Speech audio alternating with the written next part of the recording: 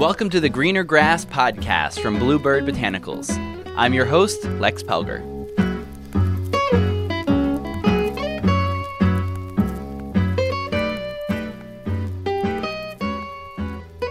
Alice O'Leary Randall has been called the First Lady of the medical marijuana movement for a reason. With her husband Robert Randall, they successfully sued the U.S. government for the right to use cannabis. In the late 70s, they worked to have 35 state governments change their laws around cannabis.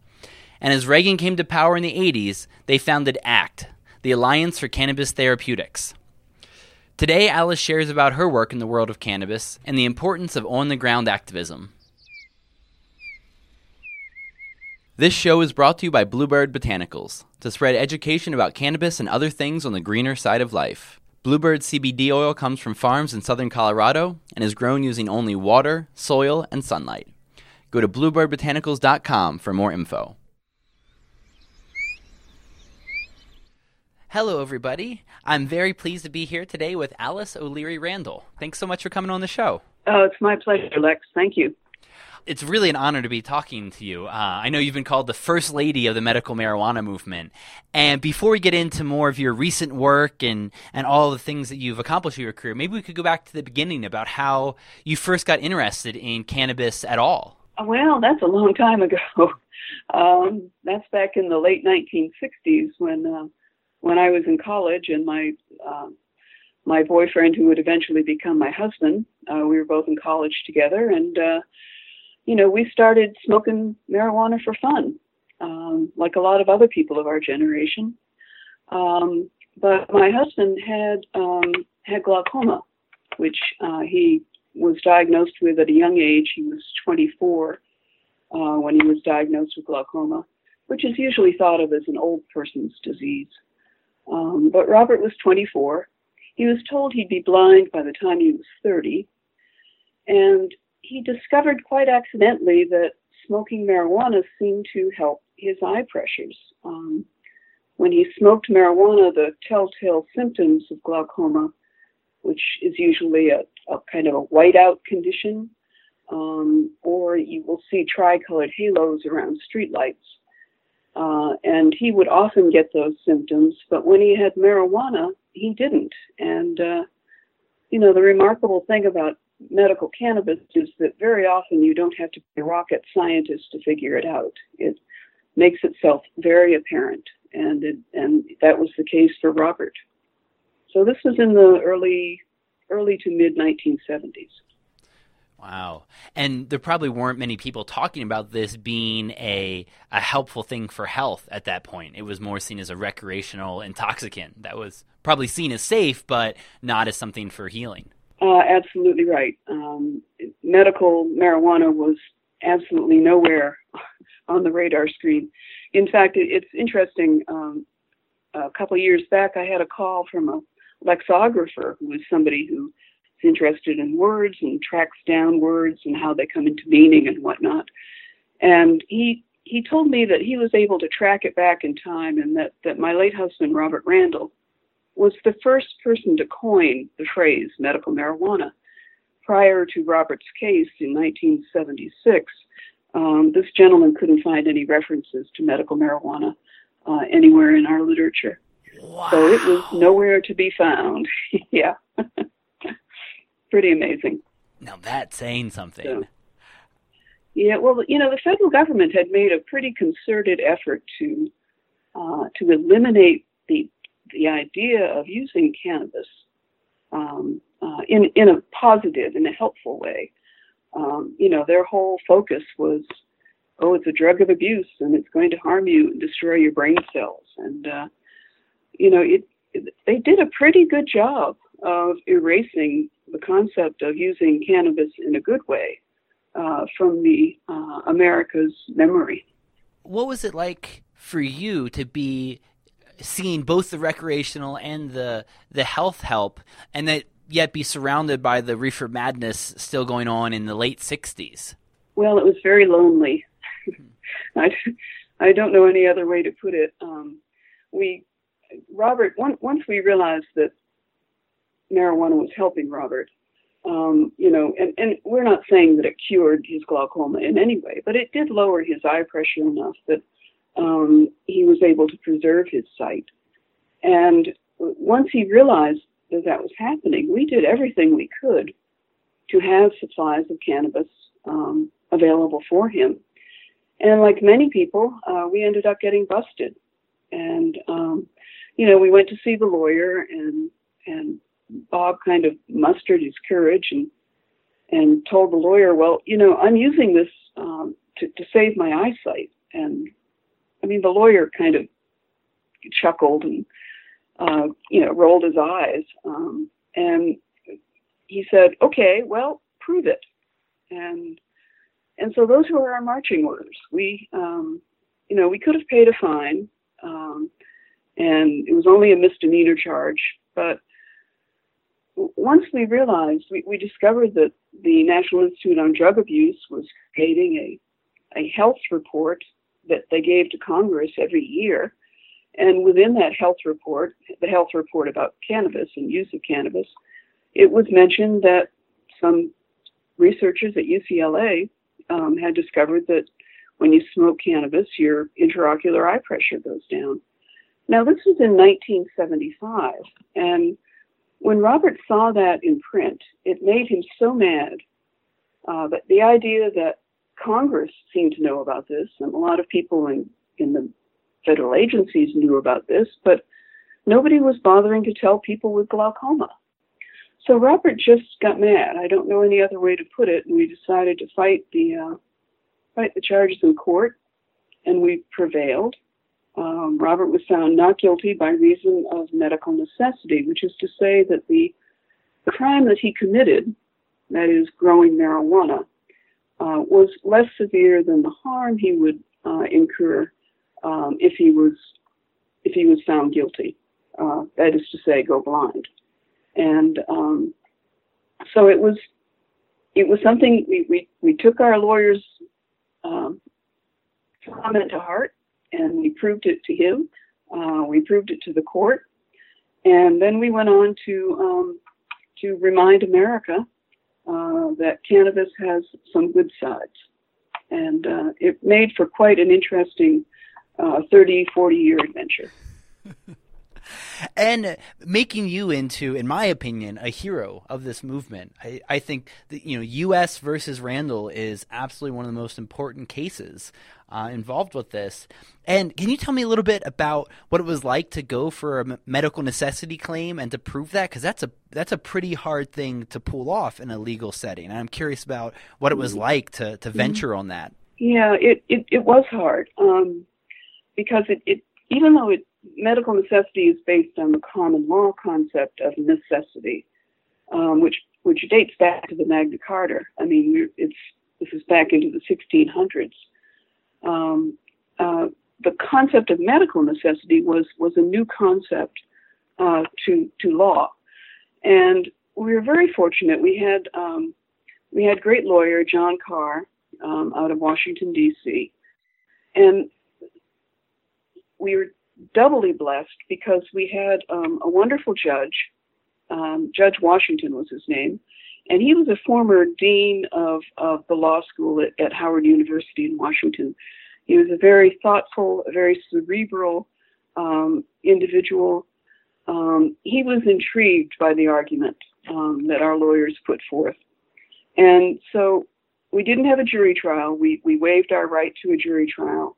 And we decided it would be better to have Judge Washington, take all this data in because he would be able to process it more differently than a jury of our peers. It was a good strategy all the way around. But he did set up very strict criteria. He was cognizant that people could take this and at the time, reefer madness is in such full bloom. And, for several years after this decision, we'd hear people say, well, if we let people with glaucoma have it, my God, everybody and their brother will be saying they have a medical condition. And it's just a red herring for legalization. He was very cognizant that those arguments would be put forth. And so he wrote a very strict decision that outlines 3 criteria that people must meet in order to qualify for this defense. It's been used rather infrequently throughout the years, and I think it's because Judge Washington set such strict criteria to use this as a defense.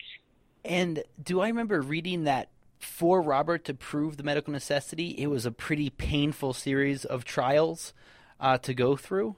It was a very painful series of trials, not just prior to the court or to the decision, but even afterwards. Throughout all of this Lex, we had this feeling that we were despite what was happening to us, despite the prospect that Robert might go blind, despite the prospect that we'd been busted, we always seemed to have an enormous amount of luck. We thought we had angels on our shoulders, because within a couple of weeks of being busted, we discovered that there was a research program ongoing at UCLA where the ophthalmologist resided who had discovered that marijuana reduces intraocular pressure. And Robert called him up, and that was Dr. Robert Hepler, and Dr. Hepler said, well, Bob, if you can get yourself out here, I'll be happy to test you with the government's marijuana in addition to your own, the conventional medications that you have. Now, if we had been busted even a month later, that program would have been shut down. We would not have been able to get the evidence that he provided us, which was just, it was irrefutable. It could not be denied. But Robert did have to go through, well, I need to back up a bit because we had a 2-prong operation going here. We were fighting the criminal charges on one hand, but on the other hand, we had filed a petition with the National Institute on Drug Abuse and the DEA asking for permission to use their marijuana to treat Robert's glaucoma. And despite the evidence from Dr. Hepler, who's a very well-respected ophthalmologist, before NIDA would grant this petition, they forced Robert to go to Baltimore, to Johns Hopkins University, where, of course, he didn't have any legal marijuana at this point, and he couldn't bring his illegal marijuana into Johns Hopkins Hospital. But the government wanted him to be tested on every possible combination of conventional glaucoma medications.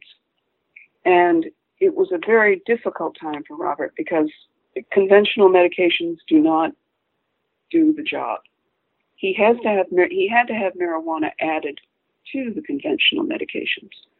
And so he endured a very difficult 5 days at Johns Hopkins University, and they never got his eye pressures down to normal. So he went for 5 days with elevated eye pressure, and I'm sure he lost sight during that time. And after he received legal access to marijuana, at one point he lost that access. And again, the federal government made him go through these hoops and try all these conventional medications that they knew wouldn't work. And during those times, I know he lost vision. It was, in retrospect, it was a very, very difficult time. And people sometimes say, wow, how did you do that? And, my answer is always, well, what else could we do? We were talking about saving Robert's vision. And as publicity in his case went forth, we started hearing from more and more people who had discovered the same thing as Robert, and other people with multiple sclerosis, epilepsy, Crohn's disease, just large variety of medical conditions which seemed to be helped by the addition of cannabis. And we couldn't turn our back and walk away because we were walking in their shoes too. And so we battled on, and we did good. You sure did. And it's through this case that it opened up the Compassionate Investigational New Drug Program? Yes, that's correct. That was through the FDA.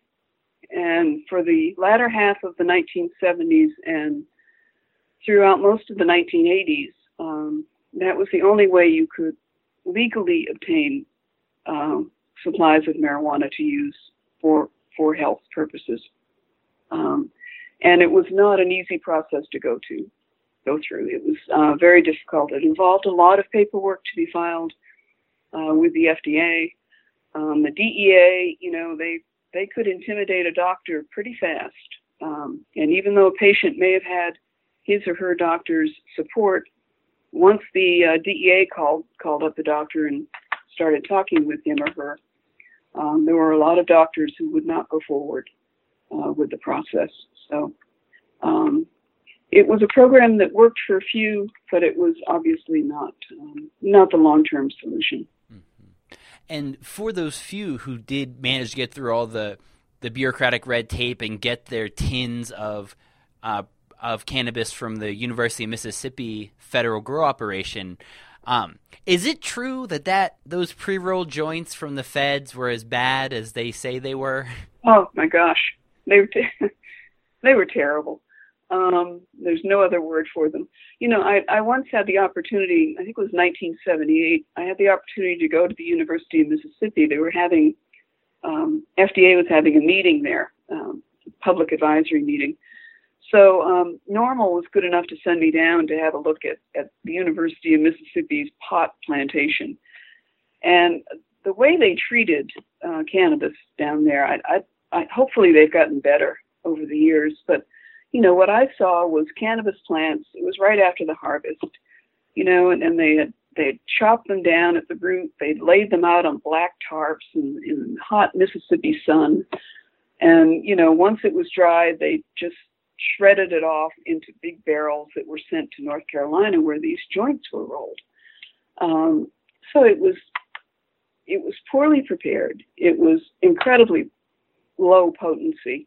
If Bob would get cigarettes at 2.6 or 2.8% THC content, that was, boy, he felt he was just died and gone to heaven. That was high potency from the federal government in the 1980s and 90s. It was, Robert often called it ditchweed, and it was pretty darn close to it. But I think the other side of that is that even though it was low potency, it saved his sight. So, we put a lot of emphasis these days on high THC content, but there's also a lot of interest in low THC content with better prepared product, certainly, but microdosing is talked about a lot these days. And I think Bob's case shows that you don't necessarily need high potency. Granted, he probably would have had to have used less marijuana cigarettes if they'd been higher potency. He had to use 10 of the federal marijuana cigarettes each day.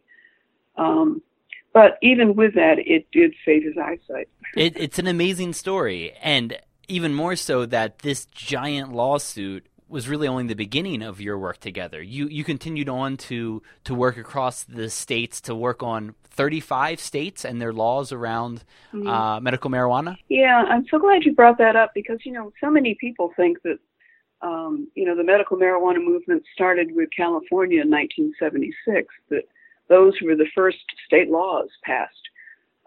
Actually, the first state law recognizing marijuana as a possible therapeutic agent was in New Mexico in 1978. And what that law tried to do was establish a statewide program of research within the state of New Mexico. It came about because a young cancer patient lobbied very aggressively so that he could have access to legal supplies of marijuana to treat his nausea. And the state of New Mexico, God bless them, they worked so hard to try and get a program going to help this young man whose name was Lynn Pearson. But they ran into the same obstacles that we had 2 years before trying to get legal access for Robert. And initially, they just thought, oh, well, we'll call up the federal government and get some supplies and get the program going, and it'll be great because the federal government's been saying, well, we want more research. And here was an entire state willing to research medical marijuana.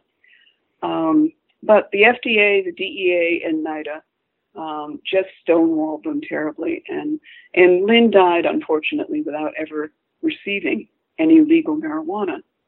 But his legacy is that that state law became a model for 33 additional states. Now, this is between the period of 1978 and 1981. 34 states in total passed laws in which states were willing to become research centers for their citizens. And, I think sometimes how further along we would be in terms of our knowledge if those programs had been allowed to go through, if the federal government had operated in good faith to make these programs successful. But that was not the federal government's goal then, and it is not the federal government's goal today. They still obfuscate and they still fight every step of the way. That must be frustrating to watch after so much time working at the same problem. Well, it is, but by the same token, my gosh, look at where we are. You're talking to me from Colorado, where cannabis is legal, and hemp is producing wonderful quantities of CBD, and our knowledge of the endogenous cannabinoid system, our knowledge just basically of cannabis is so much greater. So even though, we didn't solve it in the 80s, it seemed like we could, but we didn't. It seemed like in the 90s we might get somewhere and really solve it nationwide, because the AIDS community really got behind the movement in those years. And at any rate, in the 90s, the AIDS community came out in full force and tried to push this through. And of course, that's what ultimately led to Prop 215 and the restart of the state laws cycle with California in 1996. So I think the combination of the discovery of the endogenous cannabinoid system in the early 1990s, well, actually it was the late 80s, but it really started to get a foothold in the early 1990s.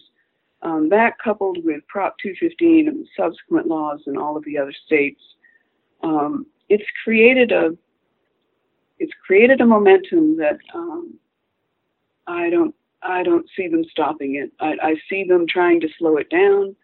I'm always concerned that the federal government is going to make moves on the state laws and the state programs. But honestly, we are so far advanced, and the public's knowledge is so much better about this topic than it was when Bob and I started out, certainly, but even through the 80s and 90s, the public is very aware of cannabis's benefits. And if they haven't experienced it themselves personally, Uncle Fred has, or, yeah, I have a cousin down in Louisiana and it's really helping her, or, the word is out. And I don't think they're ever going to get this genie back in the bottle, as much as they'd like to. I don't think it's going to happen. I don't think the public would stand for it. Yeah, it speaks to so much of the foundation you laid down, because I believe it was 1980 that you co-founded the Alliance for Cannabis Therapeutics. So you started this cannabis thing right as Reagan's coming into power, which I think is pretty amazing timing. Well, but we had a federal law at that point. We were very fortunate. We had a pro bono assistance of a very large Washington, D.C. firm called Steptoe & Johnson. And they drafted federal legislation that was introduced in 1981 by Representative Stuart McKinney, a very moderate Republican from the state of Connecticut. And eventually that legislation had 115 co-sponsors from the House of Representatives. It's pretty amazing. This is in 1981 to 1984, that time frame. But Nancy and Ronnie did kind of take a lot of the wind out of our sails. But also, the release of Marinol in the early 1980s, also known as dronabinol or synthetic THC, that really took the wind out of our sails in terms of the medical marijuana movement, because the government, when it okayed it and released it, said, well, this is the pot pill. And all you folks out there that have been yelling about how you need it for your health, all you have to do is take this pot pill. And it's just like marijuana, but you don't have to smoke. I mean, it was such a bald-faced lie. But the public wasn't smart enough then. They hadn't learned yet. And I don't think the government, I think the government might try to get away with that a little bit with Epidiolex, which is coming down the pike, of course, the GW pharmaceutical drug. And they might try to release that as the be-all and end-all of the cannabis therapeutic movement. But I don't think the public is going to go for it. They won't fall for that trick a second time. I hope not. But if there's one thing I've learned in all of this, it's every reformer I've ever met, it seems like, we're all looking for the silver bullet. And Bob and I were guilty of it too, that there's just going to be one thing, one secret lever, one little thing that we have to do, and it'll all be fine. It'll be great. That's not going to happen. In many ways, the issue has become harder as a result of the state laws, because now you have multiple states making all kinds of regulations and laws, and you still have the overarching umbrella of the federal law, and it's so much more complex than it ever was before. And so, for those of you out there who are activists, God bless you, but don't think there's going to be any one thing, and hunker in for the long fight, because there's still a substantial bias against cannabis in our federal government and in many of our local governments. And we have to keep fighting. This isn't about, if I just do one more thing, it'll be resolved and I can go on to do what it was that I really wanted to do in life. Dig in for the long haul, because it's going to take a long haul. You talked about importance of education, and I was wanting to learn a little bit more about the press that you founded, Galen Press, I assume named after the old Roman doctor, where I think your first release was 5 massive volumes collected during the marijuana rescheduling hearings that DEA had, and the big collection of evidence you pulled together. Yeah, that was a very fun project, because we at the last half of the 1980s, our entire focus was on the hearings before Judge Francis Young, in an effort to reschedule or deschedule marijuana out of Schedule 1. And we prevailed on that. Judge Young found in our favor, and of course DEA overruled him. But there was a massive amount of evidence that was submitted in that court hearing, which went over 2.5 years. And the decision came out, and we had won. And we kind of looked around and went, well, we've got all of this evidence, all of these depositions, these testimonies from patients and doctors. What are we going to do? Just put it in cardboard boxes and put it up on the shelf and forget about it? The federal government would love for us to do that. But no, I believe it was Bob's idea, probably a collective idea, to publish them ourselves, to take the evidence and compile it. We compiled it into disease-specific categories. We also had 2 main volumes that had a lot of the affidavits and then Judge Young's decision written out. And this was in the late 1980s. Self-publishing was just coming on to the scene. And so we were able to get software and create these publications. There were 5 volumes total. And you're right, it was named after the Roman, or was he Greek? At any rate, the ancient physician Galen. It wasn't what I would call a runaway bestseller,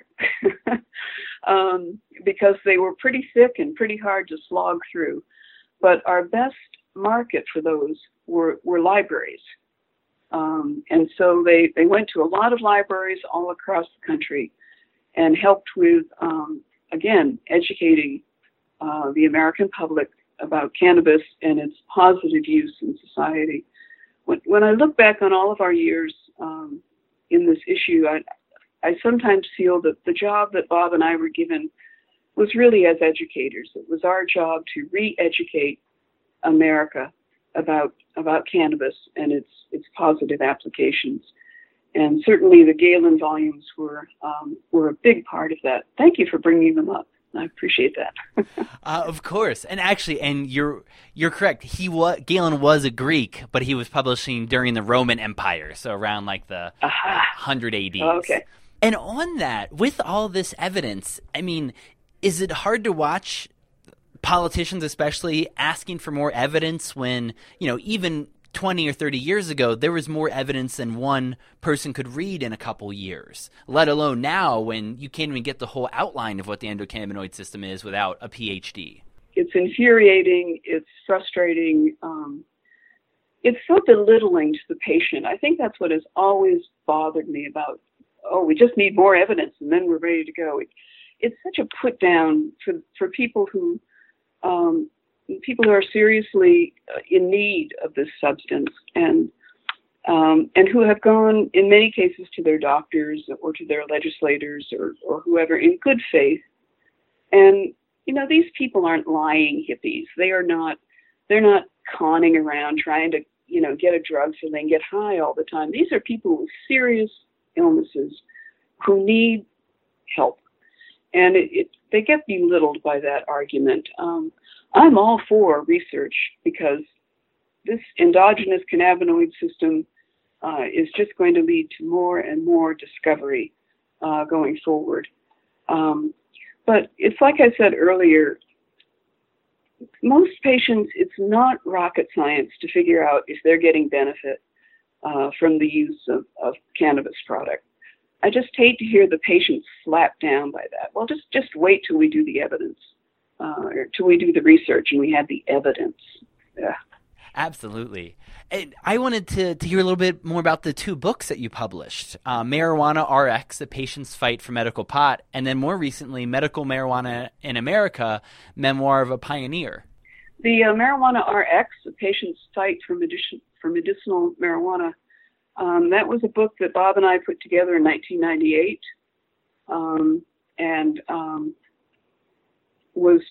It was published in 98. And it was our memoir. Bob had become ill in the mid-90s with AIDS.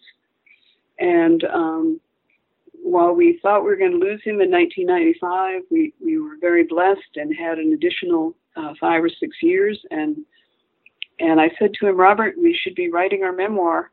And he thought that was a pretty good idea. And Robert was a copious note taker. And he would write in his journal, and he would save all kinds of bits and pieces of data and paper and whatnot. And so we had a lot of stuff to compile and go through, and he wanted everything in there. And so that's what we did.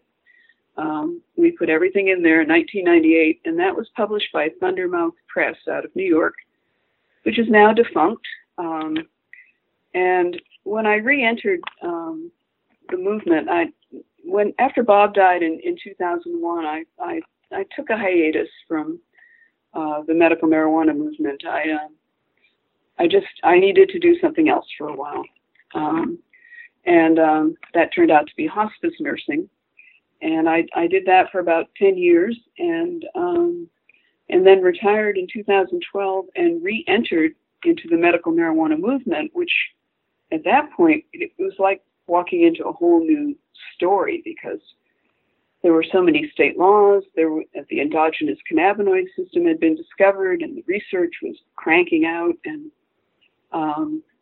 it was a new scene for me. And I realized that a lot of people, well, our book was out of print, and Thunder's Mouth Press had gone defunct, and so I decided, and besides, our original book was close to 600 pages, and not many people read 600 pages these days. So I took the original book and I edited it down into about 300 pages, and that's my memoir of a pioneer. And it tells people about it's available on Amazon, by the way, and it will help educate people who are interested in the early days, and how we got to where we are today. And of course, there is a saying that those who do not know history are condemned to repeat it, and I think there's a lot to that. So those of you who are really into this issue, you might want to pick up my book and learn how the federal government, and by the trickle-down theory, state governments can obfuscate a situation for so long. And I hope you enjoy them. Hope you enjoy the books.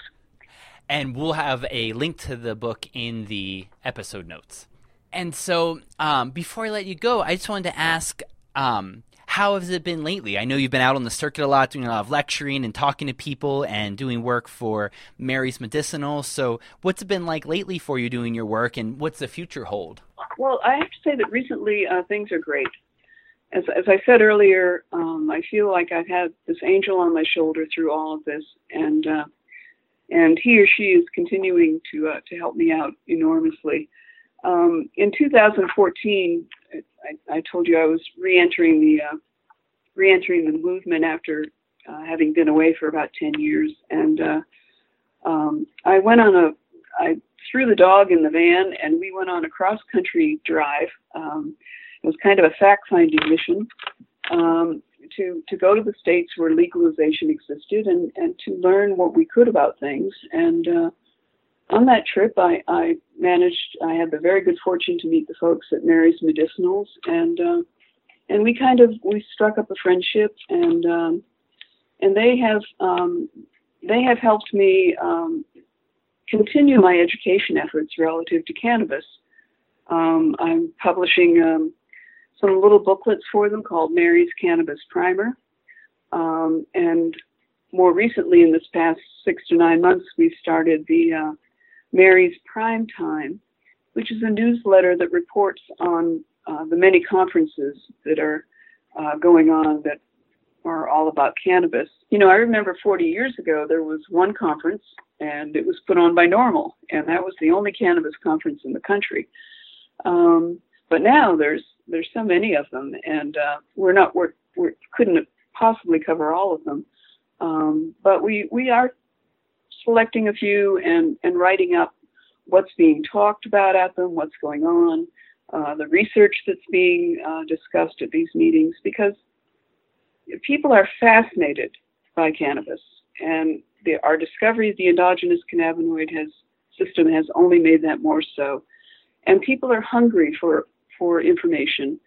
And so I pitched this idea to Mary's about doing Mary's Prime Time and letting people who can't afford to, who don't have the money or the time to go to these conferences, giving them a newsletter where they can read about what's happening out in the world.